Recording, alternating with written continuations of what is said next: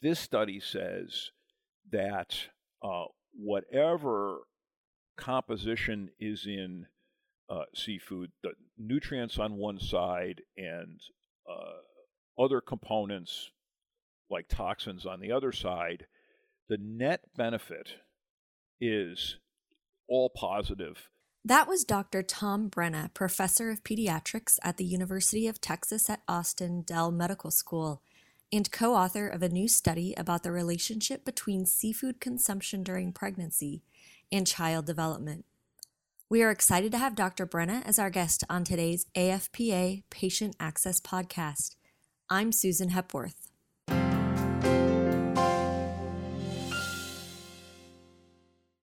Dr. Brenna, thank you for being here today. Oh, thank you for having me, Susan. Dr. Brenna, moms want to do what's best for their baby, but there are a lot of mixed messages out there. There's so much on the internet and social media. Moms very well may struggle to know what nutritional choices are best for her baby's development. Now, you recently published a study that may help to sort out some of that confusion that currently exists. But before we talk about your study, could you give us some background on the confusion that currently exists for these expectant and breastfeeding moms around consuming seafood? Well, we in nutrition deal with these mixed messages on a routine basis. We're used to it. When I look at my news feeds, I see as many reports of negative effects as positive effects for almost any nutrient that I follow and almost any food that I follow. So clearly, even we who are professionals and spend most of our lives thinking about this stuff are just as concerned about these mixed messages. That's why a group of us got together and evaluated the totality of the evidence on seafood consumption, and particularly for I will call them highest priority groups, pregnant moms and lactating moms and kids. If moms forego eating seafood during pregnancy and while they are breastfeeding, what are they missing out on? In the case of seafood, it is the principal source of what we call the long chain omega-3 fatty acids, the best known as DHA and EPA, but it's also a great source of minerals, including those associated with antioxidants. So selenium, iodine, zinc, copper, and other elements. So it's a great source of minerals as well. It's really a balanced food in all sorts of ways. And so substituting other foods for it, particularly if you cut out seafood completely and substitute other foods that maybe are not quite as balanced or balanced in other ways, you could say, perhaps, you're missing out on shortfall nutrients that are key for particularly the development of the neural system. That's what we usually think about in these in discussions of seafood nutrition. So it sounds like you're saying that, seafood provides a lot of balance and there's a lot of nutrients in there. And so when you forego those, you replace them with other foods, you might be missing out on some of those things. And it seems to me like it's a lot of these myths and misconceptions and the sensationalizing some of the potential but very small risk of seafood is really what's leading women to consume less than what has been recommended by some of our government agencies. Would that be a correct characterization? Yeah, I think it is. We think about toxins, and we should be, and we might as well mention it early on here, is mercury, and that's something that was of a lot of concern and still is of concern, and there's no question at high levels that mercury is a neurotoxin. That's an easy one. But the question is the amount of mercury that one would be exposed to in typical commercial seafood, does that outweigh the benefit of the nutrients in seafood? So I want to talk specifically about the study that you co-authored, which was published in late 2019 on this topic of seafood consumption. So first, tell us a little bit about the goal of that study and what methodology you used. Uh, the the study was inspired by the Dietary Guidelines Advisory Committee for 2020, which is currently meeting. It is currently together. And this is a group of scientists that come together to make recommendations that will be taken into account by the federal government, specifically the Secretaries of Agriculture and the Secretary of Health and Human Services, to develop the dietary guidelines for Americans. And that is something that has to be done every 5 years and has been done every 5 years since 1980 and based on an act of Congress. The current committee was tasked with answering two specific questions, and they are: what is the relationship between seafood consumption during pregnancy and lactation and neurocognitive development?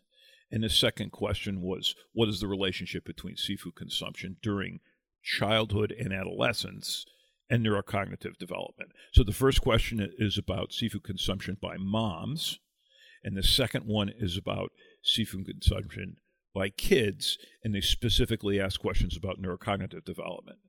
And so a group of, I think it was 16 of us who have been researchers in this area and in various aspects of seafood came together to try and answer that question in exactly the same way and using exactly the same methodology as the Dietary Guidelines Advisory Committee would use. And I was personally on the last Dietary Guidelines Advisory Committee from 2015, and so I'm familiar with at least the process from 5 years ago, which is a bit different this time, but it's mostly similar. So we were inspired to simply recapitulate what they're going to do to find out what they would learn from their process. Great. So, from this study, what are the three main data points that stand out to you the most? The first one we looked at was, or that I would cite, I should say, was even at the highest levels of seafood consumption, do we see evidence of harm? And the answer to that was actually surprising to most of us, and the answer was no. We don't see any evidence of harm, even at the highest levels of seafood consumption, which are 10 or 20 times the average consumption in the United States. The second thing that we found, and I should also make a comment about the way we looked at these studies.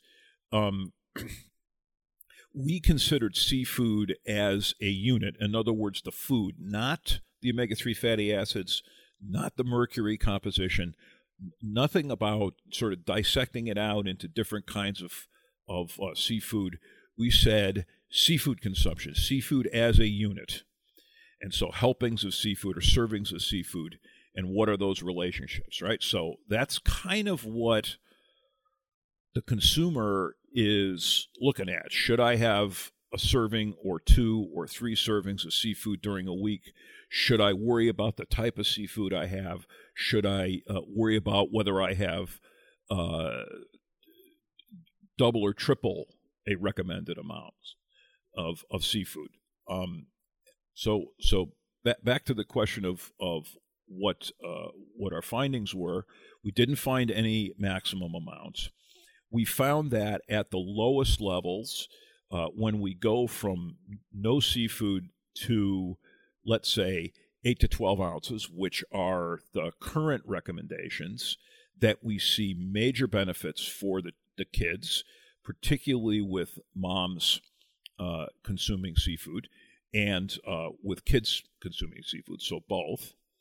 And then in some studies that measured IQ in the kids. Not all of them did. About 5 of them did. We saw that they were reporting out what we judged to be, or at least I judged to be, rather large numbers of improvements in IQ. Let's say there's a bunch of ways to talk about this, but an easy, a simple way to think about it is that the increase was around 7 IQ points, maybe a little bit more than that, but something like that. And there's a range around that, which is an extraordinarily big number from the perspective of public health. So those are 3 things, and there are a number of other things we found too, of course, but those are 3 things that stand out. So then, what conclusion do you draw? Altogether, looking at all the results of all the different studies that you looked at, what's the conclusion that you would draw from the results? This study says that whatever composition is in seafood, the nutrients on one side and other components like toxins on the other side, the net benefit is all positive to the highest levels of seafood. And so I feel safe in recommending as much seafood as moms care to consume. In 2019, it was a big year for me. 2 of my kids had kids, so I now have some grandkids. And this is exactly the advice I gave to my daughter and my daughter-in-law, that they should consume fish, consume seafood, and that it is only beneficial, and that they should not be concerned about an upper limit, that the recommendations for 2 to 3 servings a week are terrific. If they go higher, they're going to be fine, and they may well get more benefit. So we talked a little bit before about the mixed messages that are out there on the topic. What do you think that all of these different government agencies who are working, on these dietary guidelines, what do you think the government agencies and the media can do to try to combat some of this confusion? Because it sounds to me, based on the study, moms are leaving benefits on the table if they forego eating seafood during pregnancy. So what do we need to do to stop the confusion that's out there? The first thing we ought to do is from the perspective of scientific advisory groups, is to believe the data that are out there. What should be the message from the government and the recommendations from healthcare persons, healthcare professionals? The message should be to consume seafood in the way that I've just mentioned, and that concerns which were legitimate, let's say 20 years ago, have turned out not to play out as negatives. They have been studied carefully, and the data all support that moms not only should not leave those benefits on the table, but another way of thinking about it is that our kids should be developing at a certain level, and they're not reaching that full potential. So another way to think about it is, if you don't eat seafood, your kids are left behind. And that's what our data seems to say. And that's what these are all the data from other people around the world who've done these studies. And we found over 40 studies that address this. Putting it all together, that's the way it looks. Wow. Very interesting insights. Thank you, Dr. Brenna. So we typically end each of these podcasts with a little bit of a lightning round, just so our listeners can get to know you a little bit better.